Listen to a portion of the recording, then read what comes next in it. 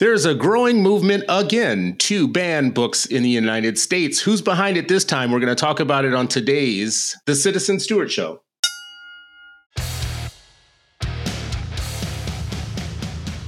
All right, friends, we are back again. Welcome to the Citizen Stewart Show, a podcast about education in America. As we tell you every week, we dive deep into the top headlines and the stories that aren't being covered elsewhere. And if they are being covered elsewhere, they're certainly not being covered the way that we cover them.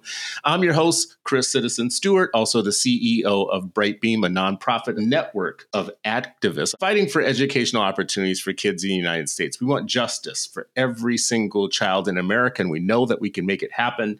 My co-host, Ravi Gupta, former Obama staffer and a former superintendent of a network of charter schools in the South, also a good guy to talk about how we're going to make sure that every kid gets educational justice, because sometimes it's more than just educational policy. Sometimes it's politics, sometimes it's democracy, sometimes it's electing the right people to do the right things, and oftentimes it's passing policies that go beyond just the traditional charter school stuff or testing or whatever. It's like a lot of other policies, but we're going to get into that a little bit today in one of our two topics that we're going to talk about. But before we do, I want to share with folks something from the mailbag. We did get email again this week. One email that we got was reminding me to do a good job of researching people's names.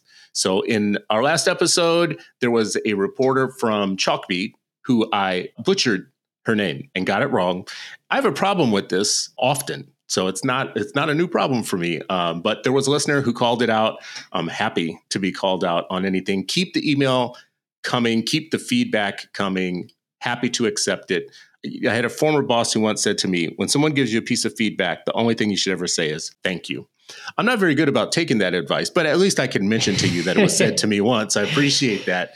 Well, you weren't the only one called out, Chris. I was called out by another one of our emailers. Read this for our audience. Yeah, so we got this email also regarding White Lotus. It says, Dear Chris, I don't always agree with your positions. Why do people always say this about me? First of all, is there anybody who you agree with all of their positions? I feel like I'm the one guy on planet Earth where everybody has to always start their, like my pronouns should be, don't always agree with his opinion. I don't know what it is, but anyways, she says, I don't always agree with your position, but I always learn something and respect your thoughtful point of view. Thank you so much for that. Don't be fooled by Ravi. There are so many better TV shows than White Lotus, but HBO still carries a cachet that gives its shows more cred than they deserve. Go watch Welcome to Chippendales instead. Much more enjoyable and thought-provoking. Have a great holiday, Deborah. Deborah, thank you so much for that. I really appreciate more than anything else the caution to take Ravi's opinion wholeheartedly. Well, my back gets up when I read an email like that. Don't be fooled by Ravi. I immediately get my back up thinking it's like some kind of education foe from back in the day emailing and, attacking me. And then I read the rest and I'm like, oh, this is a White Lotus hit. Look, I'm going to let this pitch go by. Yeah. And you know what? Deborah, for the record, I watched one episode of the new White Lotus and could not get into it. I mentioned that last week. Just couldn't do it. And Ravi oh no, it gets better. It gets better. And really, I'm not so sure about that, but I am going to watch your recommendation. I didn't think I was going to watch it because I was like, Chippendales, blah, blah. And then I saw something in the line about there being a murder involved with it. And I said, oh, okay, now this is better now. Yeah. When it was just going to be I thought it was going to be like a Magic Mike type of thing, right? Well, I'm not going to touch this one. But thank you for the feedback. Deborah, is it? Thank you for the feedback, Deborah. He takes the feedback and he will do better. Another piece of feedback that we got from the last show, of course, we talked about a fairly explosive thing when we talked about TFA. And that can just be explosive no matter how you slice it. If you talk about TFA from the right or the left, there could be lots of things. And that's Teach for America for our new listeners. We're talking about Teach for America. Teach for America. Let me remind folks, Teach for America, because we use a lot of acronyms in this world. Anyways, the feedback that I got was from very high in TFA, and it was just as I would have suspected. The story is a lot more complicated than we made it back then. The pandemic was very hard on TFA. They came through it with flying colors. They have a lot more business than they had before because they're now expanding their business to be beyond just recruiting teachers and placing teachers. They're also doing a lot of other things that have come out of their years of experience to help districts with training their teaching staff, delivering curriculum across state lines. I'm not going to go into everything because I have a hit list of things that might be good for a future show. But suffice it to say, within TFA, as I would expect from a, hundreds or tens of millions of dollar organization, there's a lot of work going on and a lot of things that are happening. One of the big changes in TFA is that they used to be very decentralized. And that being decentralized caused a lot of inefficiencies and a lot of opportunity for there to be locals that would do things that were not good for the mothership or for the whole of the organization. I think one of which we talked about a little bit last week on the show. And they are not that decentralized anymore. They have centralized more of the power and the kind of the programmatic thinking internally so that they don't have that problem as much as they used to have. They are also dealing with something we've talked about on this show before, which is TFA is led by a Gen Xer, like me, the greatest generation of all. Oh, Lord. But then they also have millennials and they have Gen Zers, and they will soon be working with Gen Alpha. As an organization goes, I will never be envious of that challenge. Not for, that's going to be the most immense human capital challenge for any learning organization anywhere. Go ahead, Ravi. I see you chomping at the bit. I know you want to jump in on the feedback. The only thing you could ask of people is what we ask of ourselves, which is to get better every single day. And so I appreciate whoever it is who's sending word from on high for you to speak on this podcast. I would also want to thank not one, but two teachers reached out to me who were at the training I described. And I encourage both of them to send in voicemails on it. But look, I'm not looking to kick TFA when they're down. I want to reiterate what I said at the end of that, which is there are a lot of great people working at Teach for America. Some of my favorite people on this planet have come through the Teach for America system. I employed a lot of their people. And so I spoke out of a sense of real passion for the power and promise of Teach for America. And so I really do hope that things are heading in the right direction over there. And we're productive here. Look, we don't have any permanent friends or enemies here, right? And that's for anybody listening from Teach for America is like, look, I don't have any grudge against Teach for America. I want you to succeed. And we have an open invitation. Anybody over there who wants to come on this podcast anytime to talk about the work that they're doing. Well, to maintain my status as the single TFA alum who's never taught in the Corps. Oh my God. Oh, I have to actually say good things about TFA. So yeah, I know it hasn't gone unnoticed that you've delivered their talking points perfectly on this podcast. I don't know what's wrong with you guys. TFA, the idea that you would get young, smart people involved in teaching and learning in the area, in the part of their life where they might possibly be the brightest that they're going to be, and send them to places that are in desperate need of new blood. I don't know what could be so wrong about that. I will say this much. It did make me reflect after our show, though. You know that something is unique when it's accosted by all sides. The right wing comes after them for being too woke and too militant. The left wing comes after them for being too neoliberal and corporate and corporatist. And those two complaints about them still exist in total together, to the point where the Diane Ravitch people on the left and the heritage people on the right agree with each other, and they can have a picnic together and find perfect common ground on how bad they think TFA is. And that tells me you're doing something right. Well, you said common ground. It reminds me of the Common Core coalition, right? Like the left and right became so extreme on the Common Core stuff that they both started sounding like each other and aligning with each other against the Common Core standards. Isn't it crazy how that does? Like, that fits into our next story, though. So yeah, so transition us to our first thing today about what makes us mad. And in it, I just want to forecast, I'm going to come back to the point that Ravi just made about the Common Core, because I think it's embedded in this issue. It's funny because I have a point to make about the Common Core in a later segment. But okay, we're responding to an article from the New York Times, December 12th, titled "A Fast-Growing Network of Conservative Groups is Fueling a Surge in Book Bans." And this is an article by Elizabeth Harris and Alexandra Alter. And they profile just a rising movement to ban books. And I want to underline the fact that they're talking about banning books, but this is not what it's really about. It's about censorship writ large and an effort to push a certain kind of narrative about America and exclude certain voices within our schools. This is a political movement, right? Because you may be listening saying, well, books, who gives a shit about books anymore? Kids aren't even going to the libraries anymore. But this is about so much more than books.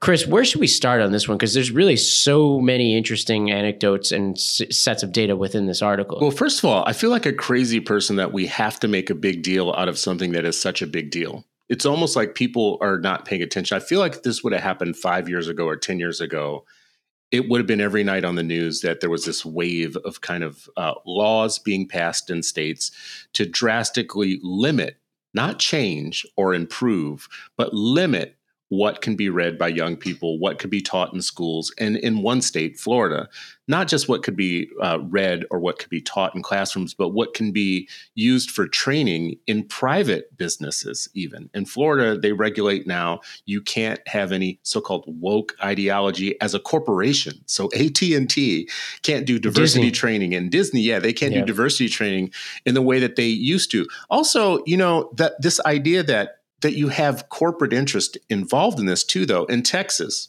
one of the places that's highlighted in the article for there being new restrictions on reading and, books being banned and everything, they had a school board that was taken over by a slate of right-wing school board members that were sponsored by a cellular company, Patriot Mobile. A Christian cellular company. A Christian cellular network. I mean, this is like fitting right in with the Trump NFT cards, right? Like it's this weird confluence of like the MyPillow guy and Christianity and right-wing politics. It's just so bizarre to me that this hasn't become an ongoing SNL skit, right? So Patriot Mobile is a mobile company that uses its profits specifically to turn over school boards and specifically in Texas. And they did it. And what happens right after you get elected is you start political theater. You start doing things like firing superintendents, firing principals for offenses against things like CRT, for the listening population, critical race theory, which is a legal concept from a legal critical theory that is taught at the higher ed level, but has been conflated to mean anything the right wing doesn't like. And it can be a crime in these states to teach anything the right wing doesn't like, right? So I often wonder, where's the left wing parents too? Like, because they go to schools too and they pay taxes too. I mean, let's get to that because this is a political story, if I've ever seen one, about political organizing. Now, this effort to turn over the school board immediately resulted in the removal of at least 20 books from the district schools, including Toni Morrison's The Bluest Eye, Margaret Atwood's The Handmaid's Tale, question what they have to be worried about there. Several young adult novels with LGBTQ characters like Adam Silvera's More Happy Than Not. And basically what they were going at, according to their own standard, is profanity, violence, sex scenes, or nudity. This is part of a larger movement, Chris. And I want to talk about this from a political perspective because that's what I've spent most of my life doing from an organizing perspective. This is part of a growing trend around the country of parent groups that came up during the pandemic, largely about COVID restrictions, but who have now been shape-shifting to accomplish other conservative goals. And a good example of this is a group that's mentioned in the article called Utah Parents United. They started about COVID fights, and now they're talking about all this kind of stuff about identity and gender within schools. There's the most prominent of the groups out there is called Moms for Liberty, which was established in 2021. Most of these groups were established after 2020. Moms for Liberty alone has 250 chapters in 42 states. They went 272 for 500 this past year in elections. So they have more than 50% win rate, which is really good in these elections. And they are a majority in over a dozen districts around the country. So this is a very powerful force sweeping the country. And you asked, where's the left-leaning version of this? I'm aware of some, Red, Wine, and Blue, for example. And I've talked to a lot of these groups. I would say it is worth mentioning that the left is not nearly as organized as the right on this kind of stuff. No, and I think part of the reason for that, this is, to my centrist Democrat friends who like to waffle on the fence like good centrist Democrats like to do, you were taken in. I am sorry, but when all this stuff came in LA and other places that the parents were so mad against the teachers union and so mad against the district around COVID restrictions, you were taken in by a shadow group of conservatives who knew that that was going to morph into other issues. It was already part of their plan. They started out with COVID, then they went to critical race theory, then they went to gender and trans stuff, and now teachers are all groomers, and now it's SEL, social emotional learning, and it's just a communist plot to teach kids to hate their country and to be in their feelings too much. And it'll be another thing and another thing and another thing after that. Really, it's, again, let me say this. Conservatives, the Heritage Foundation, these groups, their sole goal in the world is to make you aggrieved about everybody. Everybody else. Everybody's a problem.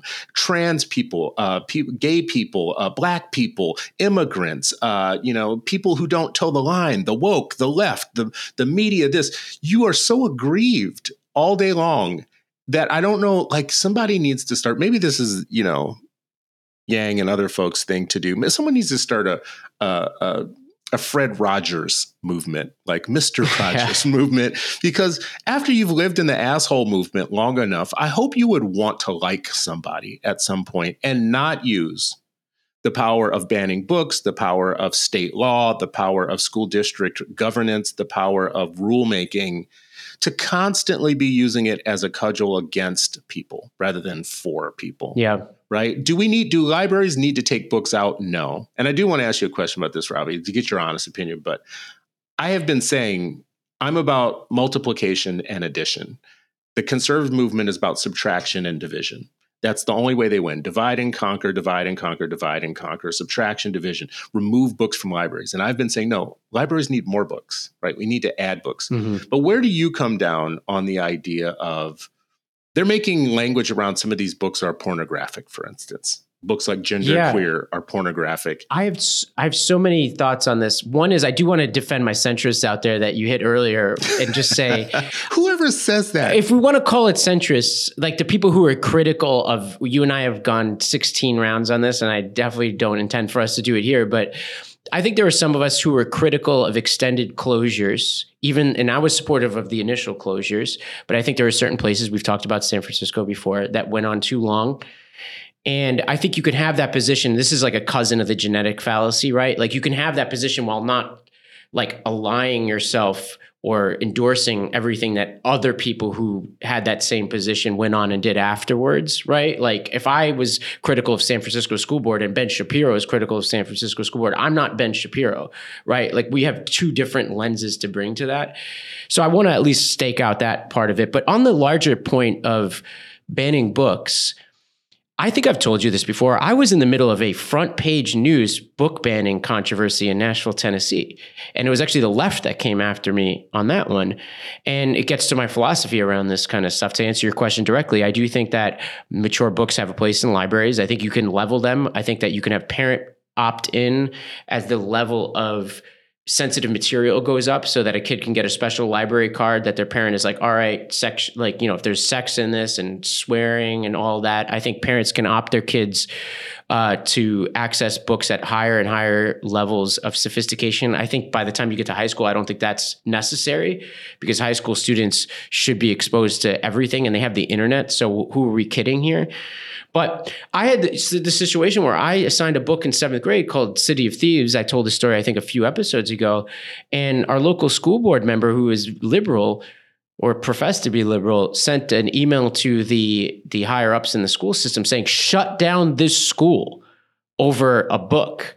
And that, a whole chaos ensued. And we don't have to necessarily go into it now unless you want to, like where I had to fight back against that whole nonsense just because I was... signing a book to 7th graders that involved like swearing and certain, topics of sex and all that kind of stuff. And yeah, it was hell, honestly. It was like a months long thing I had to go through to defend our school. Well, this is where I'm going to go back and beat up on your centrist again. So here's the thing. That school board member that did that, in my mind, didn't do that because of that book. They did that because they hated the type of school that you were running.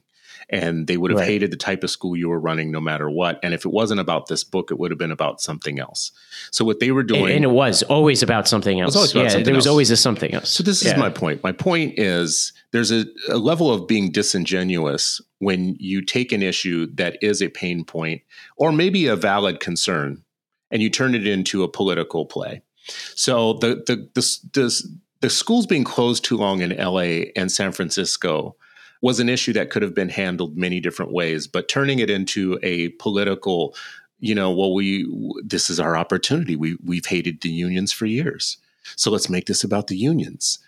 This is our opportunity. We've hated this school board for years, and we've hated their politics, and they've hated us. So why don't we make the school closings? See, now you've taken the issue. I don't care whether you're left, right, or center.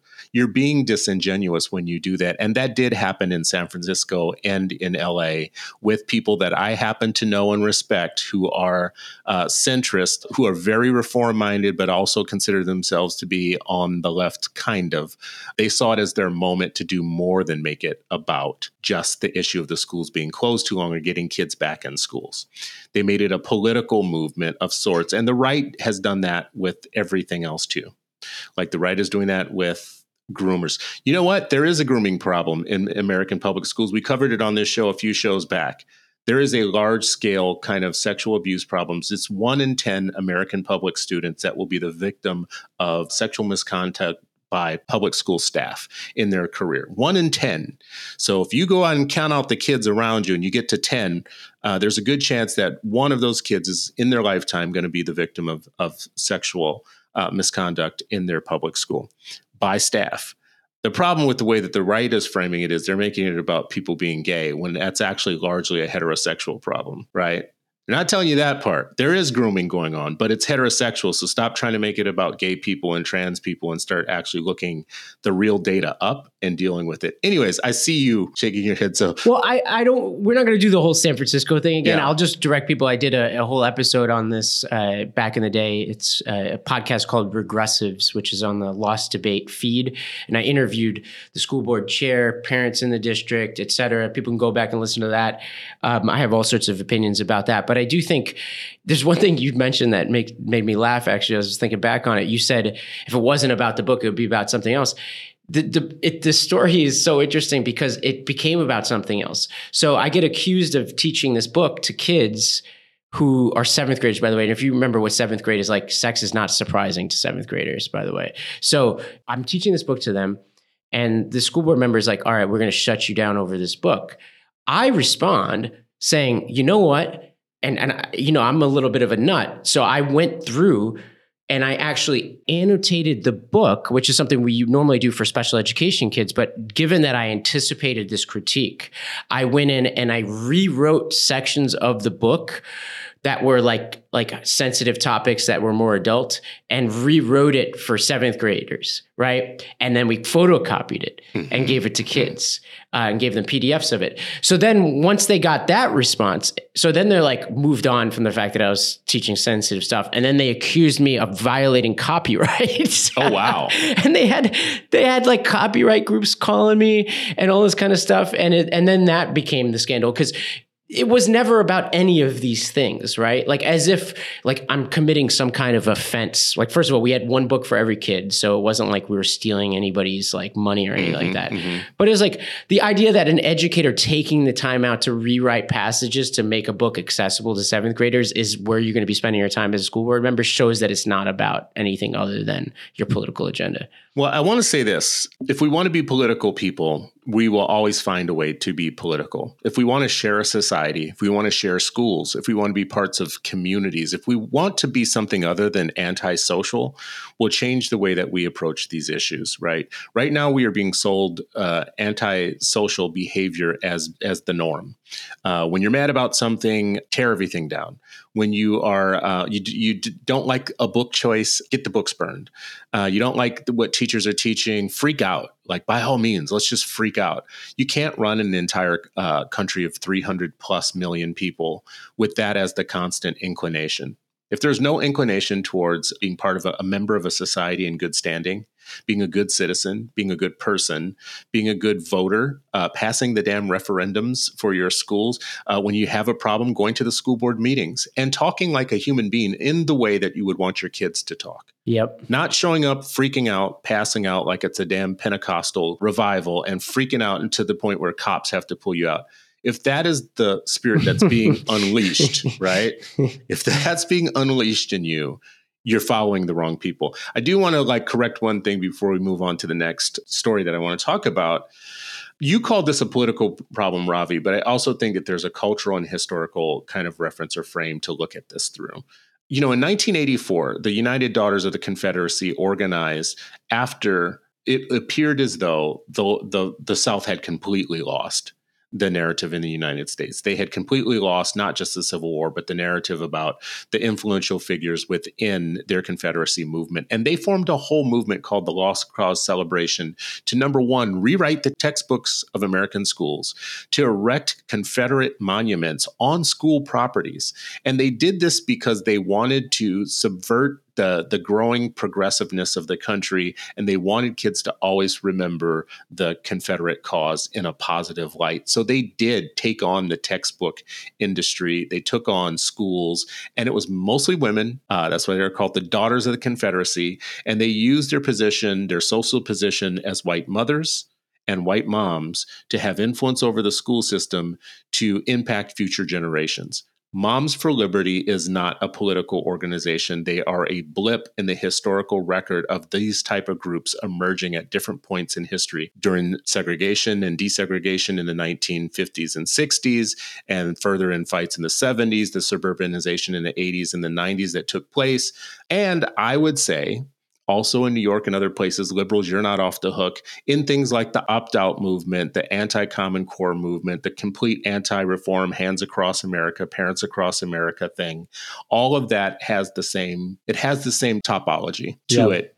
So stop seeing these things as temporary political movements. They're important. They change us.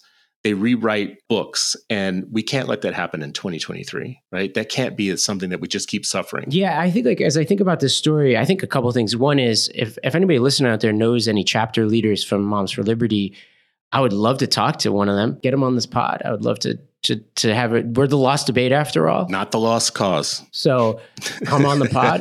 Yeah. I want to hear from them.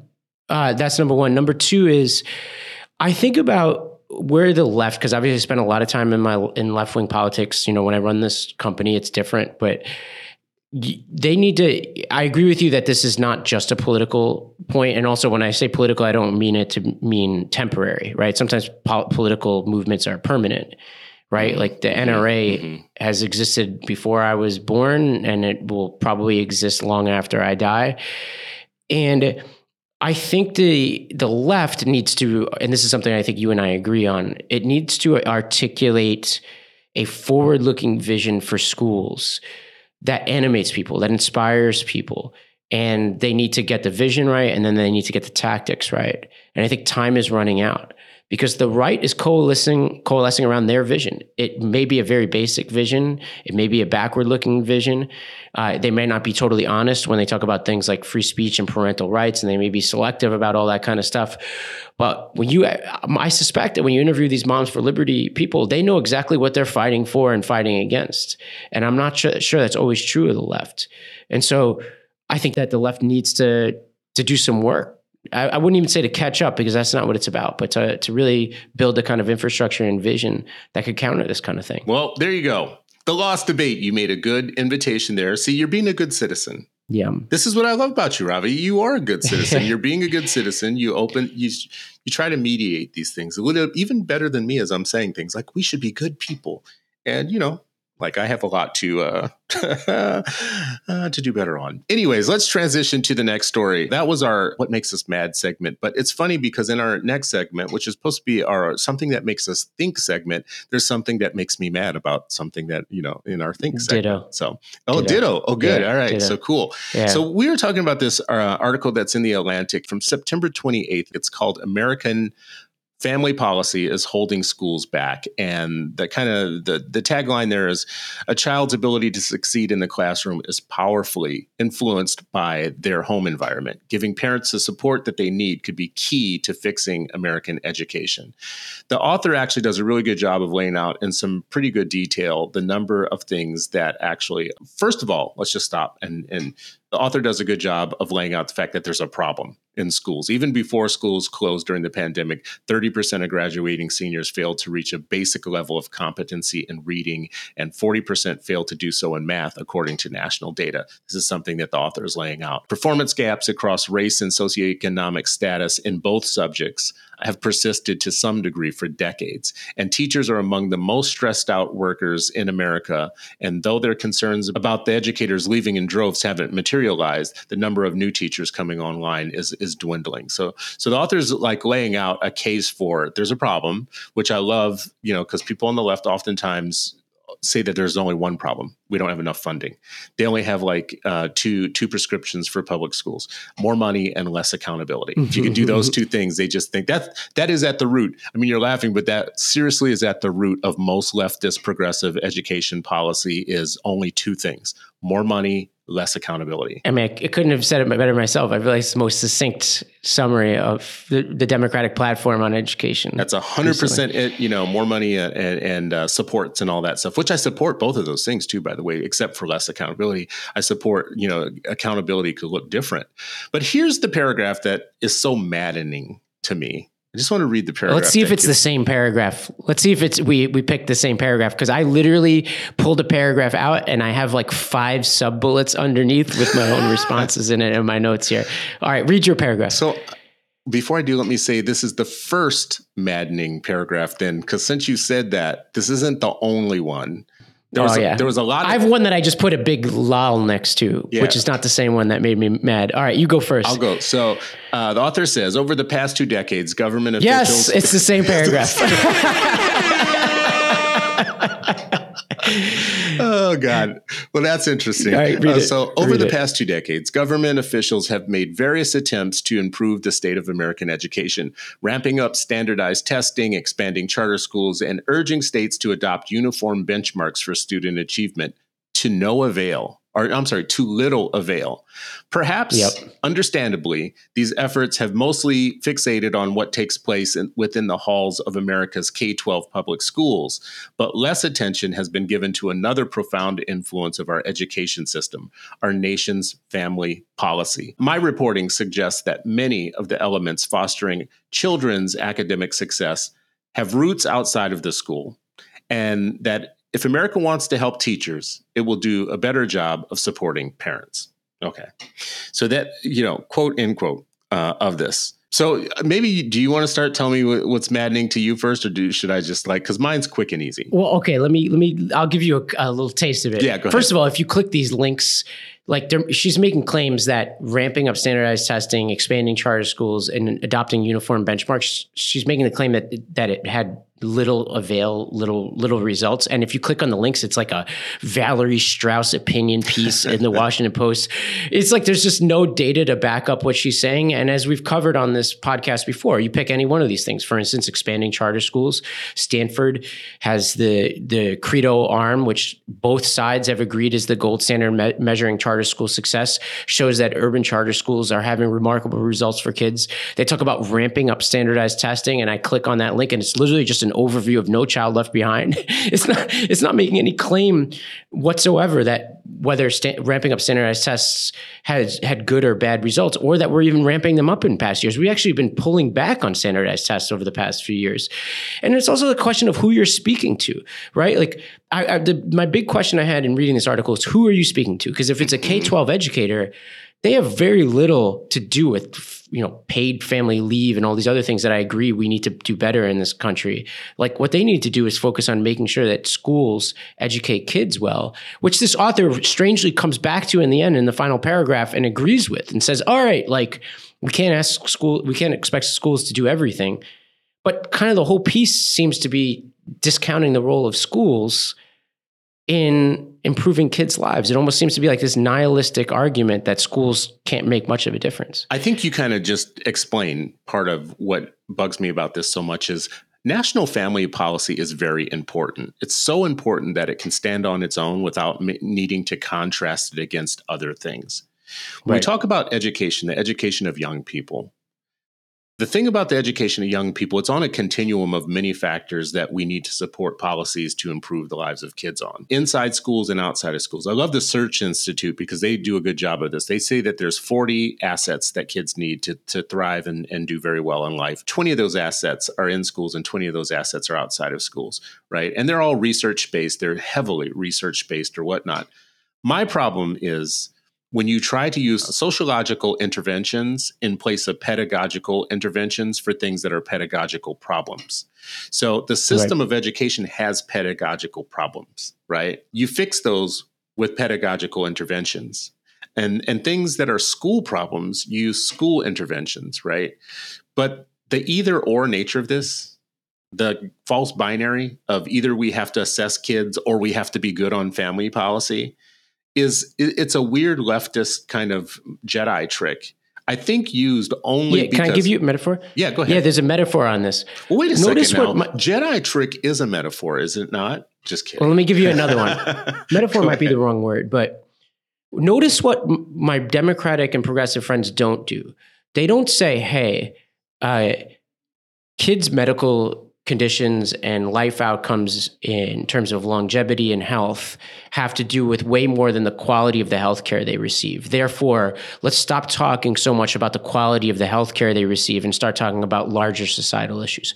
You will never hear a progressive say that, but they talk about that as it relates to education, right?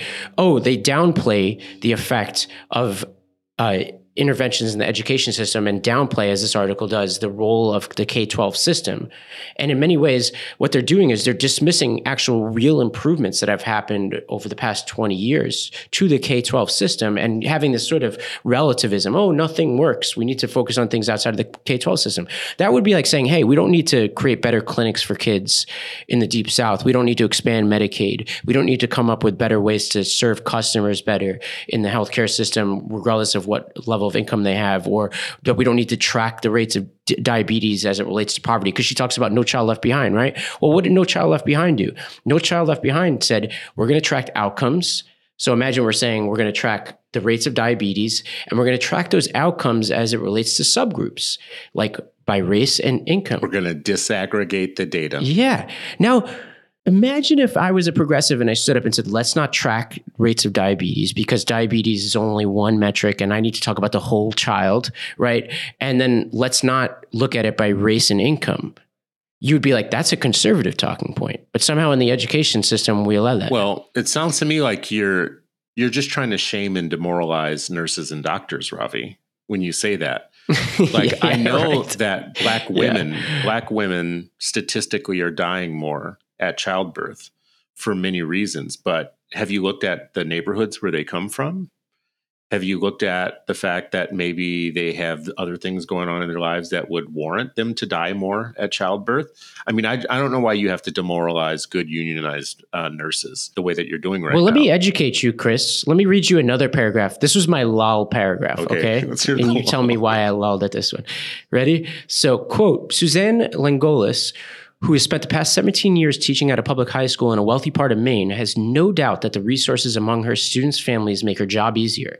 She told me that she rarely sees the behavioral issues that she used to when she worked in a district with much higher levels of poverty. She finds it much easier to engage teens who aren't distracted by concerns about their family's health or employment. End quote. Newsflash, Chris.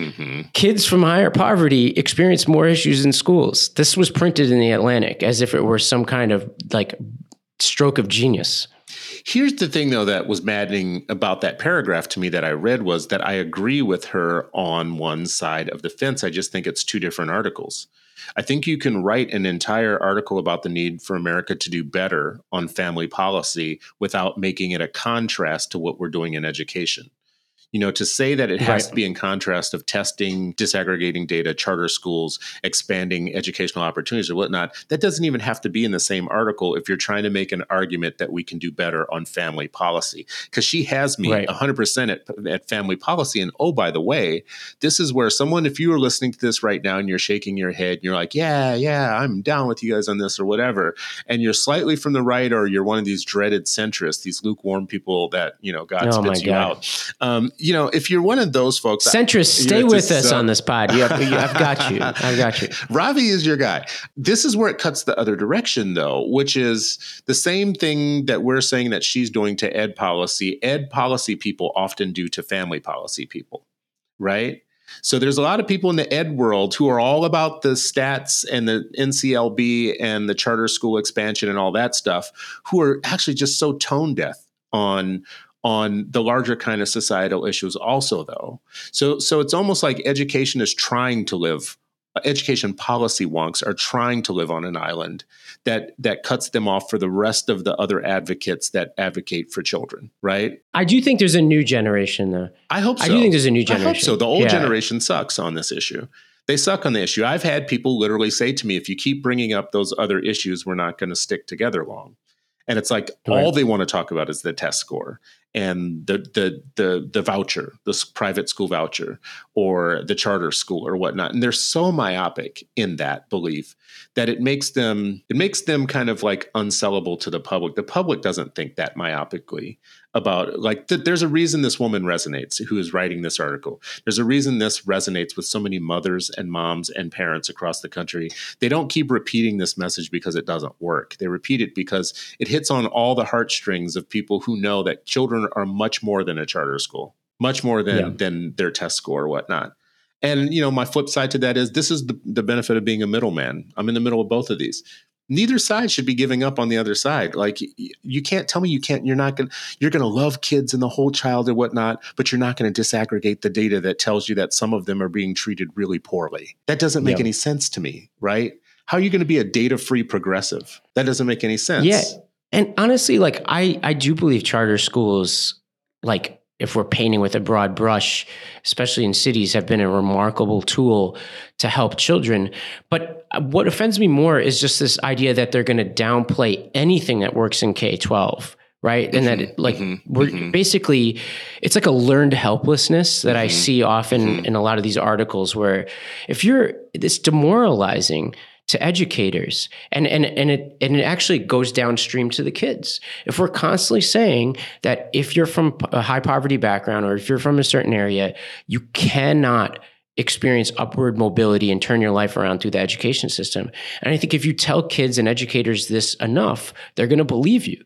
And somehow, and this is what makes me a progressive, not a conservative, is I believe somebody once said to me that conservatives, they overplay economic mobility in this country and that too many progressives downplay it, right? Like I'm somewhere where I'm like, the barriers are enormous for kids like my former students in North Nashville. They're so enormous. And I think what separates me from a lot of my conservative friends is that I truly don't think they understand how big those barriers are. But then what gets me angry at my progressive friends is they're often throwing out these arguments about learned helplessness and that we can't do anything in the K-12 system without any sense of just how destructive that idea can be for the children and educators trying to make a difference in those schools. So that's what makes me angry about this piece. So this is a double mad piece for me. Double mad. Wow. Well, I have something provocative to say about your last point there. And I wonder what you would think about it. Let's do it. I think that the progressives who think that way, the learned helplessness thing or the fairly nihilistic or the only thing that tests tell us is how educated the parents are. To me, the most racist thing that I have heard in years is this thing. Poor Black kids' brains aren't elastic and they can't learn because they're so awfulized and traumatized by everything or whatnot. And as a person who, if you live in these communities and you play with some of the kids sometimes and you hang out with them or whatnot, you see problems. And you also see kids, you see kids who actually can still, they're not sitting around just all day long being so kind of with the white imagination about the Black child is just so interesting to me. But anyways, here's the provocative thing. It's not because those teachers don't care. And it's not because they want to be as racist as they actually are. And that they're bias picking the books that they read that just confirm their ideology that nothing can be done for these kids. It's not that.